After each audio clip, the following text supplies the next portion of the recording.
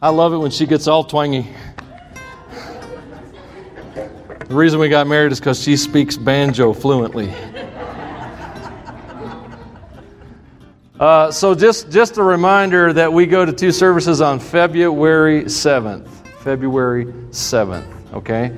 And there will be a 9 o'clock and a 10:30.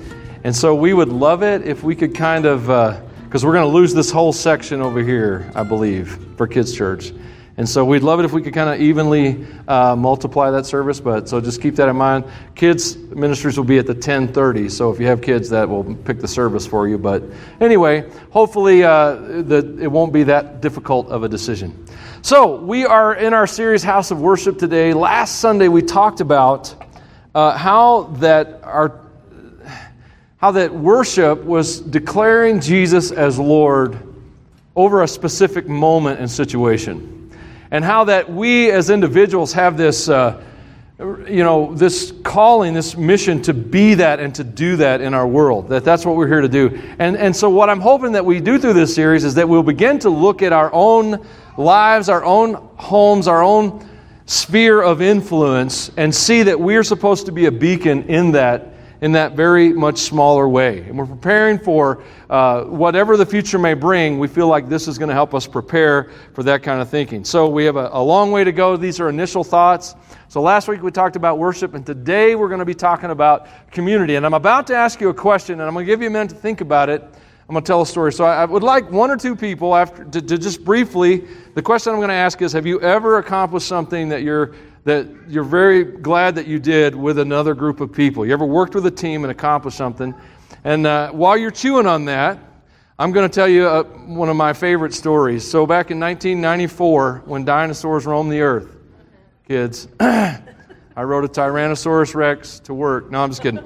Anyway, that would be cool though, but I'm not that cool. But anyway, in 1994, myself and 3 other friends were in a prayer meeting, and out of that prayer meeting, which was, I think it was Tuesday nights, we would pray, and we'd pray very late. And out of that, one of the guys in our group was from a little town in Mexico called El Tule, and which is a small town of about 1,000 people, way in the middle of Mexico in the Chihuahua area. I don't know what they call them in Mexico, states, provinces, I don't know. But anyway, in that area. So he wanted to take the story of Jesus to his town. So we, being dumb and American, thinking we could just do anything we wanted, did. We just loaded up, got a bunch of Bibles, got a bunch of toys to give away, took as much money as we could get together, bought plane tickets to El Paso, Texas, rented a car, an old Chevy Lumina van, if you remember those. Anyway, remember the van, we're coming back to it. We rented that van in El Paso, and we drove 10 to 14 hours down into Mexico and to our friend's town. We shared the gospel for about 5 days straight. We saw over 300 people come to Jesus Christ. We ate the best food I've ever eaten in my life, and I'm from the South, so that's really saying something. And, I thought that was funny. I guess you didn't, so. Anyway, and saw all these people come to Christ, saw blessed children with toys, saw poverty like we'd never seen before, met a witch. It was a great, great trip.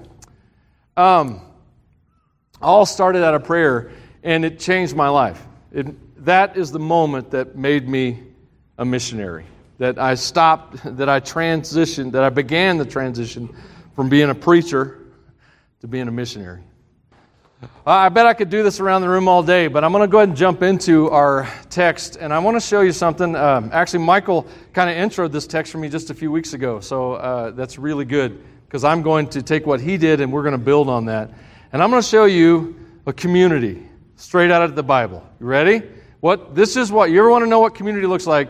This is what it looks like. One day, while Jesus was teaching, some Pharisees and teachers of religious law were sitting nearby. It seemed that these men showed up from every village in all Galilee and Judea, as well as from Jerusalem. So Jesus was used to these guys showing up. And the Lord's healing power was strongly with Jesus. Some men came carrying a paralyzed man on a sleeping mat, and they tried to take him inside to Jesus. But they couldn't reach him because of the crowd. So they went up to the roof and took off some tiles. Then they lowered the sick man on his mat down into the crowd right in front of Jesus. Seeing their faith, Jesus said to the man, The NLT translates this phrase, young man. NIV, New American Standard, several other translations use the word friend. Remember I said that. We'll come back to it. Friend, your sins are forgiven. For the Pharisees and teachers of religious law said to themselves, who does he think he is? That's blasphemy. Only God can forgive sins. And Jesus knew what they were thinking, so he asked them, why do you question this in your hearts? Is it easier to say your sins are forgiven or stand up and walk? So I'll prove to you that the Son of Man has the authority on earth to forgive sins.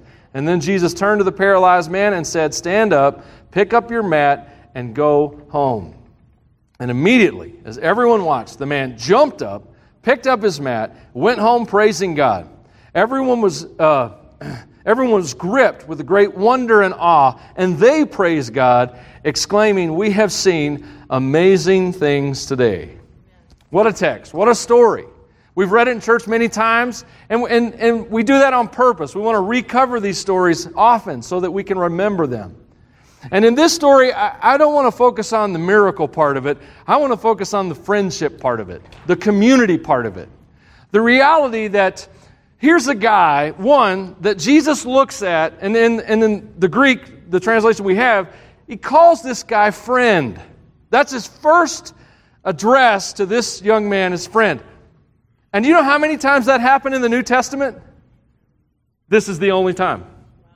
This is the only time that Jesus looked at anyone and addressed them as friend. So I want you to think about what that means for a minute. Because Jesus was clued in. Don't you think Jesus kind of had an understanding of how things work? So as we set up this story and begin to talk about community, what I want you to get from this story is that here's a guy who's lame. If you're lame in first century, your job opportunities are extremely limited. You can't even telemarket in the first century. Hello, I'm John. Would you like some car insurance or whatever? Your extended warranty. That's the one I meant to go for. I've been meaning to talk to you about your extended warranty. Sorry. Let me hang up my phone right now just before I get that call again from Casper for some reason. But anyway. So your job opportunities are limited. Your life is going to be destitute. Not just poverty. You're going to be begging. Okay? So here's a guy who he's lame. He's being carried in on a mat. He apparently can't even drag himself around. So what I want you to see about this guy is, one, here's a guy who has nothing to offer. And he has friends. He has 4 friends. I'm assuming they're 4 friends because there are 4 corners to a cot to carry. He has at least 4 friends willing to carry him into a chaotic situation, a situation that might be hopeful, but come on. How would that phone call go? That text, the group text to 4 friends. Hey, I want to go see Jesus on Friday. I want to go see Jesus, and would you guys carry me? That's worse than asking someone to help you move, right? It's kind of an inside joke, sorry. What kind of guy who has nothing to offer is able to have 4 good friends? And he is such a good friend himself that when Jesus looks at him, the first thing that comes to Jesus' mind is, here's a friend. See, there's a proverb that says that a man who has friends must show himself friendly. Here's a guy who had nothing to offer, but somehow, some way, he knew how to be a friend. You start tapping into the idea of community. And one of the epiphanies the Lord gave me many years ago was that discipleship begins with friendship. And you start looking at this and we start thinking about what it means to be community. Because churches have been talking about community for at least 20 years. This has been a subject of discussion in the circles that I'm in, how to be a community. And today we're going to tackle some of that. And actually, when we get to the end, we're going to make this so easy that it's simple how this works, how this happens. But as we talk about community, I want you to understand that in order for the gospel to make it to the next generation, in order for Jesus Christ to be declared Lord in your neighborhood, you've got to have a community around you. Jesus Christ died on the cross for your sins. Amen? And He put you in the church because you need help. Does that make sense? You need help. I know you're like, no, I don't need help. I got this. I know that. We can tell that you've got this. I also want to point out that when the 4 friends brought their friend in the cot to Jesus, there was a crowd in the way. And I'd like to just address this simple thing. In our world today, we love crowds. We love big churches. We love big events because we can go to those and we can hide in those. We don't ever have to reveal who we are. We don't have to be vulnerable. We can go to church and never really get involved enough to be the church. Does that make sense? And so this is important as we move into this idea of community. We want to move into the thoughts of friendship, what friendship looks like. We also want to realize that community isn't just talk. It isn't just a sermon. It's action. It's 4 friends sacrificing something to get another friend to Jesus. Does that make sense? So this is the basis for community. So let's jump into what this is all built on. So we're going to cover a few things. The first thing I want to point out is this need that we have. Everyone in this room, and you can act like you don't, you can look spiritual. I mean, that's good. I do that too when I sit on that side. When Michael preaches, I try and look as heavenly as possible. Right, Michael? Not really. Sometimes I'm going, trying to make him lose his notes. It's my fault. Steve is too. Steve's doing it too. I'm just saying. Mass has actually kind of helped us out. And never mind, I don't want to lose my way. We all have a need to belong. We need to belong. I mean, it's why we marry. It's why we have a family. We just need a place that's our place. And it's funny to me how the language has changed over the years and the decades. You know, back at one point, people go around, where my crew at? But I'm not cool enough to say that cool. But, you know, they would say that, you know. Where are my people? Anyway, we'd have my BFF, these ideas of our people and a place that we belong. And so we need intimacy. We need to be known, and we need to know people. And it doesn't matter if you're an introvert or an extrovert. This is a need that God created human beings to have, a place to belong. However, in the midst of that need to belong is also this incredible desire to hide. We have a need to belong and an aversion to actually belonging to anything. No wonder we're so conflicted. We're all nuts. But I'm not wrong. I mean, we're just like, man, I need vulnerability. I am so terrified of being vulnerable. I need close friends. I don't need the baggage of close friends. Right? Because have you ever noticed that every friend you have is another person you have to help move? Sorry, the moving joke I'm going to let go of one day, but I'm going to call it the fig leaf conundrum because it started in Genesis 3. God created Adam and Eve for relationship with God and each other, which is what it's all based on, this vertical and horizontal relationship every human being desperately needs. But when sin came in the picture, it wrecked it both ways. It wrecked the relationship with God, and it wrecked the relationship between Adam and Eve, and their relationship with creation. When they rebelled, God comes to the garden, and now Adam and Eve are hiding from the one person in all of eternity they desperately need a relationship with. They're hiding from that. And they're also isolating themselves from each other because of shame, because of guilt, those kinds of things. So that's why Jesus came. He came on the cross to deal with the shame and the guilt, and then He instituted the church. When He said to Peter, on this rock I'm going to build my church, and the gates of hell aren't going to prevail against it. And so in that moment, He's instituting this vertical that He's going to do on the cross, this horizontal that He's going to do with the church, the ecclesia, the called out assembly, which we'll get into what that means a little bit next week. The Bible says this in Hebrews 10, and I read this verse a lot because it's so important that we embrace the concept of community. In Hebrews 10, verse 23, the writer of Hebrews writes, "Let us hold tightly without wavering to the hope we affirm, for God can be trusted to keep His promise. And let us think of ways to motivate one another to acts of love and good works, and let's not neglect our meeting together, as some people do, but encourage one another, especially now that the day of His return is drawing near. So I want to build this on this need that we all have for belonging, but I also want to be honest and say that we also have an aversion to actually belonging somewhere. So we are conflicted, and this is why it's so hard to have community. But we can get through that. There's a way through it. If a guy who has nothing to offer can have 4 friends wade through the crowd to get him to Jesus, we can also have people in our lives that can bring us closer to Jesus. Okay? So if our need is to belong.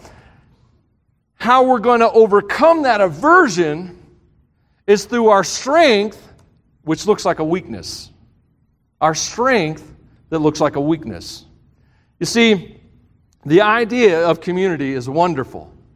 I'll never forget that feeling I got the first time I really read Acts chapter 2, verses 46 to the end of the chapter, 44 to the end of the chapter.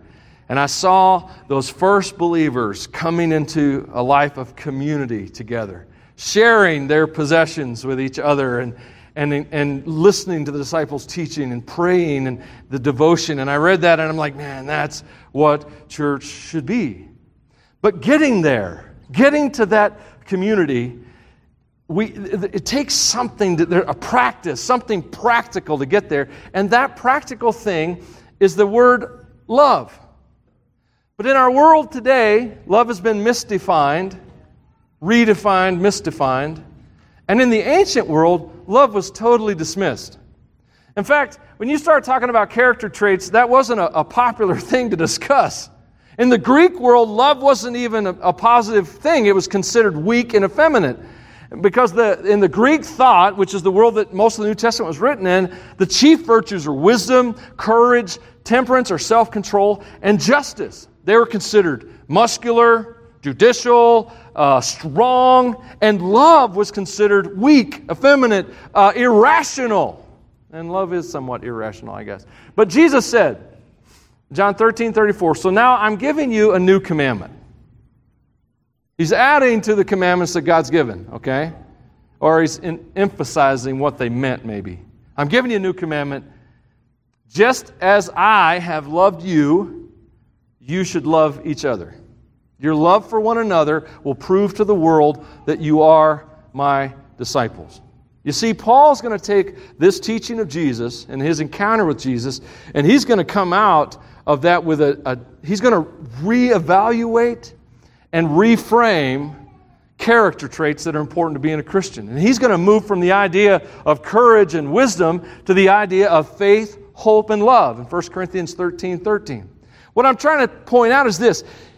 Love is the foundation of community. But love isn't that romantic thing you see in the rom-coms. It isn't that squishy feeling you get when you're around a squishy person that you like. You're just like, that sounded weird. I know, I was just trying to get your attention.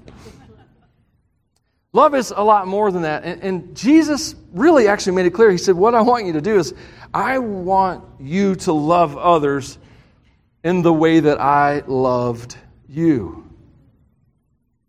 How did Jesus love you? He himself is the sacrifice that atones for our sins, and not only our sins, but the sins of the whole world. Jesus showed us, demonstrated to us, that love is sacrifice.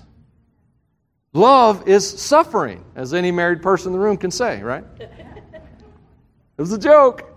Don't get grumpy. Love is at least a willingness to suffer for others. And I want you to think about the power of this. What if you had a community around you of 2, 3, 4, 10, 15 friends that were willing to suffer for you?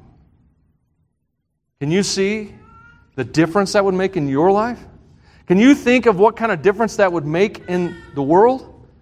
I mean, love is awesome, and love is a big thing, right? Love's big. I mean, but isn't love also like really small? And what I mean by that is when Jesus was on earth, He loved us in a big way. He went to the cross. But on His way to the cross, He loved us in like 1,000 little ways. Because He would stop and Jesus listened to people. Have you ever noticed that? You read the stories of the gospel, Jesus was asking people questions. Sometimes He would let people vent. But for Jesus, the small act of listening, which was a small act of love, led up to a huge act of love in the sacrifice. We talk about love, and it is a big thing. But the truth is, we experience love in the thousands of little things. The kind words, the patient moments, the clear articulation of what's going on, all these kinds of things. Love is expressed in the small ways before it gets to those big ways. And so you think of that in a community of people, and you begin to imagine a community of people who are willing to suffer for each other, willing to forgive each other, willing to lay down their lives for each other. And you move into a new place. Because the reason we don't have that community is because we've tried and we got hurt. And people let us down. And they may have even betrayed us. And we have a hard time going back to that vulnerability that's needed to actually have real friends and real relationships. So we need to belong. The path to belonging and into community is a path of real love, which means sacrifice and laying down and real discussions. Have you ever, I'm going to take a tangent right here. Have you ever stopped to think about how many fake talks you have in life? How many times you just talk about nothing? And I'm not saying we have to talk about nothing to actually get to talking about something. I get that. My wife and I, when we were in Colorado, we lived there for almost 4 years, and our date night was a trip from Otis, Colorado, which is, you go to the end of the world, jump off, and Otis is at the bottom. And so it was a 40-mile drive to Sterling, Colorado that had a Walmart, and that was our date night. And you're like, man, you guys are really romantic. I'm telling you, man, 33 years of this, man, she can't leave.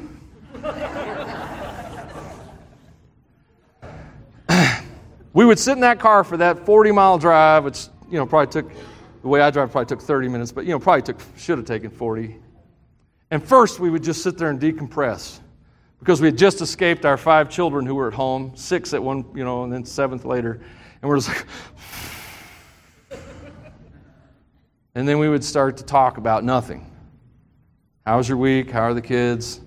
How's the job? And then nothing would turn into something. I'm really worried about our oldest. I'm concerned about our finances. And on it would go, and it would move into from nothing to something. And that 40-minute drive just became our decompress and helped us get through one of the most challenging times of our life. We had just left everything we'd known to come out west. And if you have ever left the South to come to the West, it's a culture shock. If you don't know, now you do. So what if you had a community that loved each other enough? And what if you had people close enough to you that loved you enough to get through the talking about nothing till we actually started talking about something? Our strength is our weakness. Third, our witness is our relationship. I grew up a Baptist. I was ordained a Southern Baptist. Now I'm a Baptist-costal.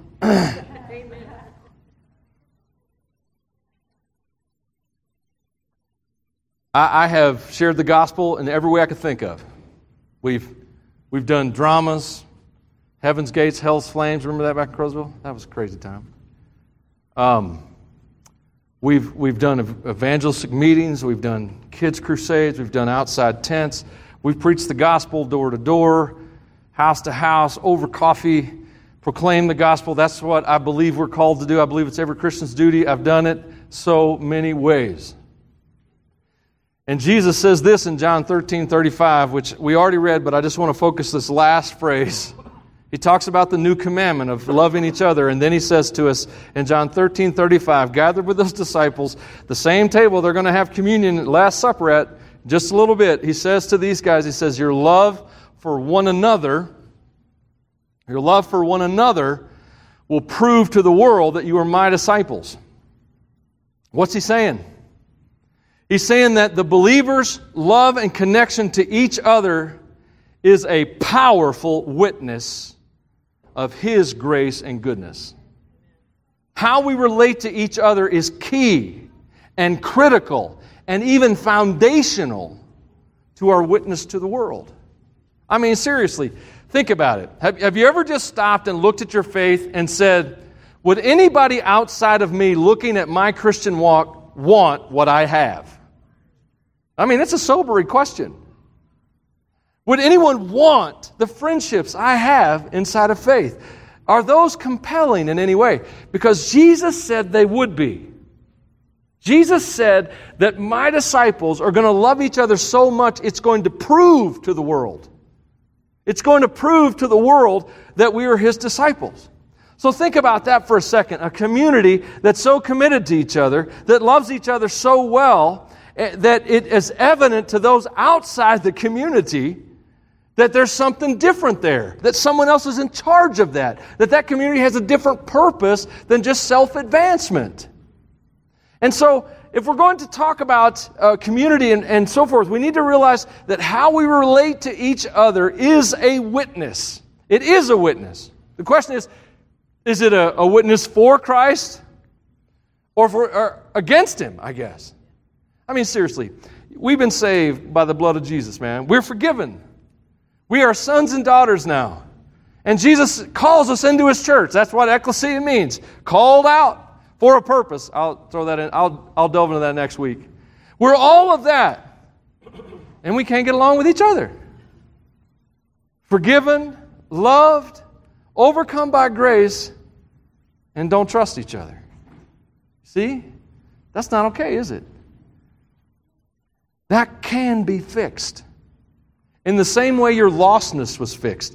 In the same way fear is fixed. In the same way failure is fixed. The same gospel that overcomes sinfulness and lostness is the same gospel that heals and mends relationships.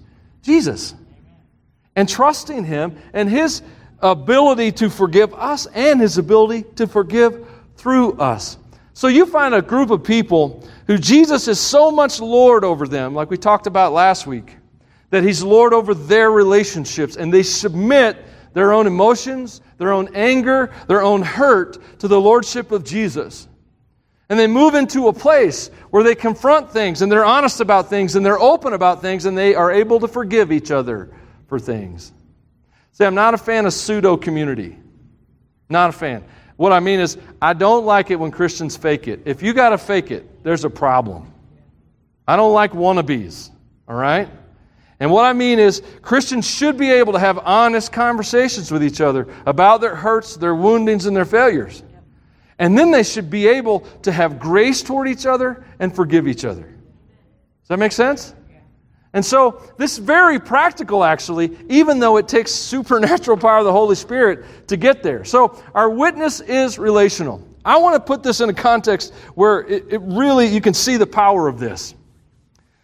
Pre-COVID-19, loneliness in America was already a problem. Studies done late 2019 were showing that 50% of America in various surveys that were taken were experiencing loneliness on a regular basis. 20% of those people had no one, zero persons they could confide something in. No one they could talk to about something that they were worried about. BYU did a study in 19 that they investigated what isolation does to people, and they found out that in the groups that they studied, psychological, and it was published in a journal, that mortality rate risk increases by 32% in people who are isolated. By the way, that number of 50% of people in 2019 who are experiencing loneliness, in this year, recent studies have shown that the number is up to 80%.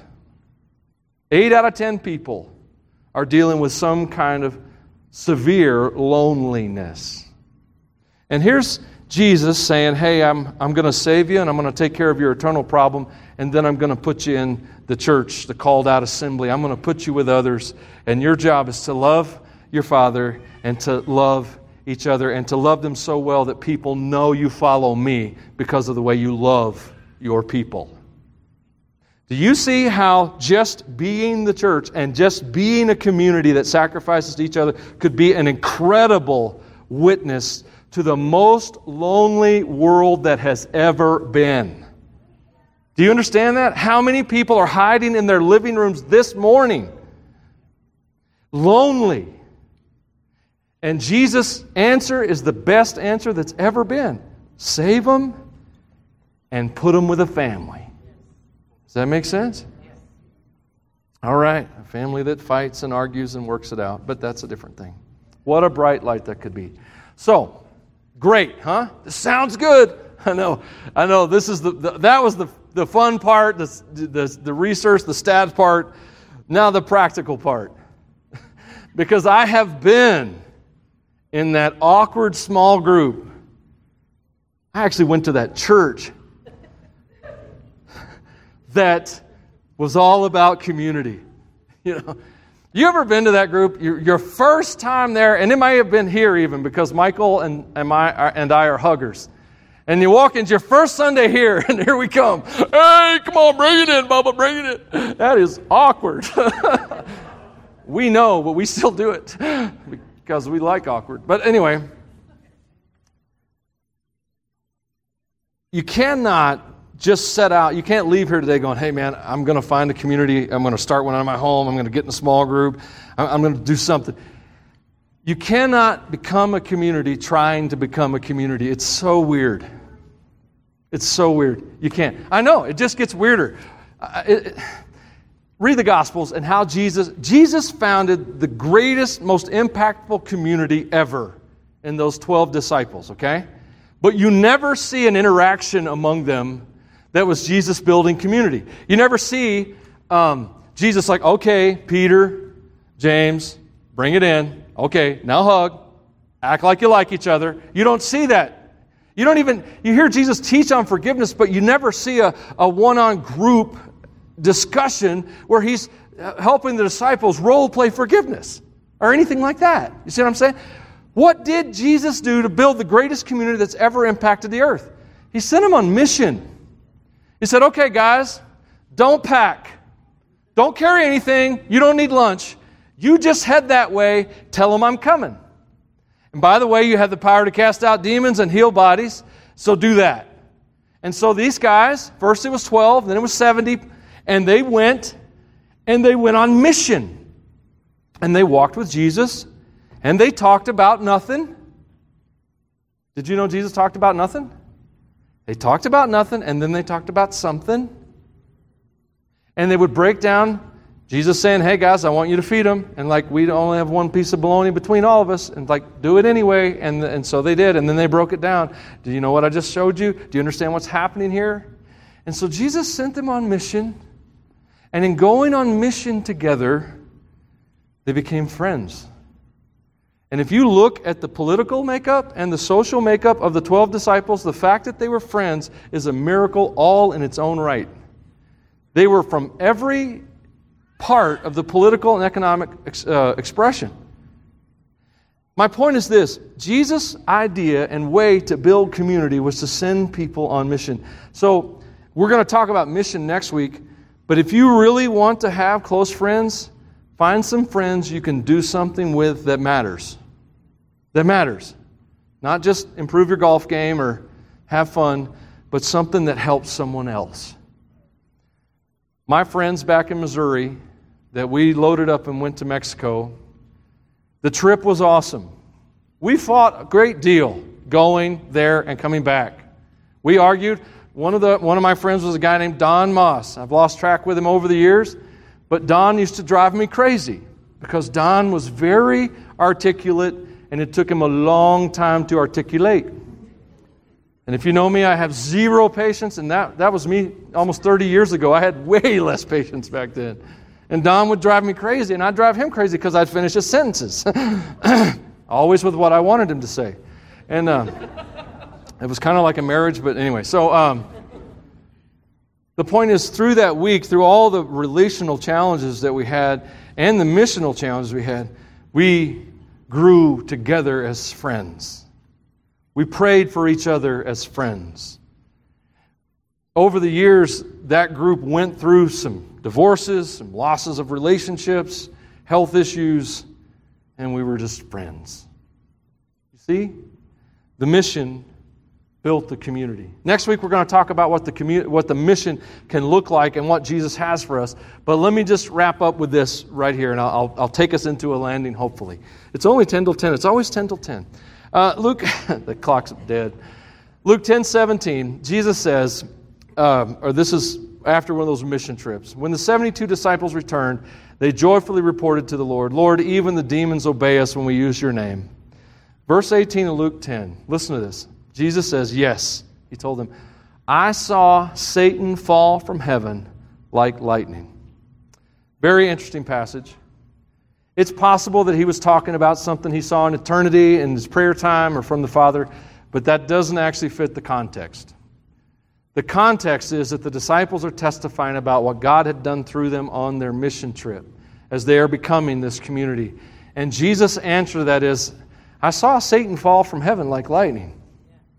What's he saying? This is what I believe Jesus is saying.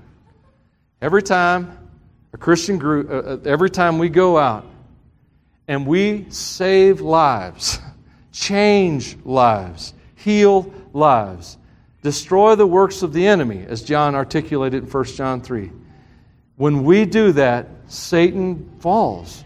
And you need to understand that every life that's changed for God and brought to light is another notch out of, another piece of the puzzle out of Satan that brings his ultimate end. That's why this matters. That's why it matters that we be a community together and that we make a difference. Because every time you step out and make a difference, whether that's sharing the gospel, which I think is the most important thing that needs to be done, but also it could be feeding people. It could be making sure that the single moms that are in your neighborhood or that you're connected with through school or through your kids' school, making sure that they have the support they need. Whatever you need to do to declare Jesus as Lord in your sphere, whatever that is, every time you do it, you bring the devil down, to use a Keith Green song. You end his darkness and you bring light. That's why this is important. Because it's communities of faith that build in each other are what make this possible. So I say, Lord, let it be awkward. Let us get past our fear of vulnerability, our fear of each other. Let's get hurt and heal. Let's get betrayed and forgive. Let's move forward with others. Does that make sense? Are you with me? My invitation is this. I really am begging you to chew on this message. That's it. I don't need you to get up. I don't need you to go anywhere. If you want to pray, Michael and I are around. Steve's around after he's done with the worship team. We can pray with you. But I really want you to not just let this become a sermon you heard that you forget after lunch. We need to think about community and what that means for us individually. Father, thank you for this chance to talk about something that I know is dear to your heart. And to talk about something that I personally really struggle with. Father, just being known and knowing others is so hard. But Lord, I also know that we need each other. And as we go forward into whatever the future holds, we're all going to face challenges. And we may face challenges even larger than previous years have confronted us with. We're going to need to be loved and to love others. I pray that you make us that community. I pray that you would make communities of communities within this body that keep us strong and keep us on mission. And Lord, that end the works of the enemy. In Jesus' name I pray. Amen. Let's stand.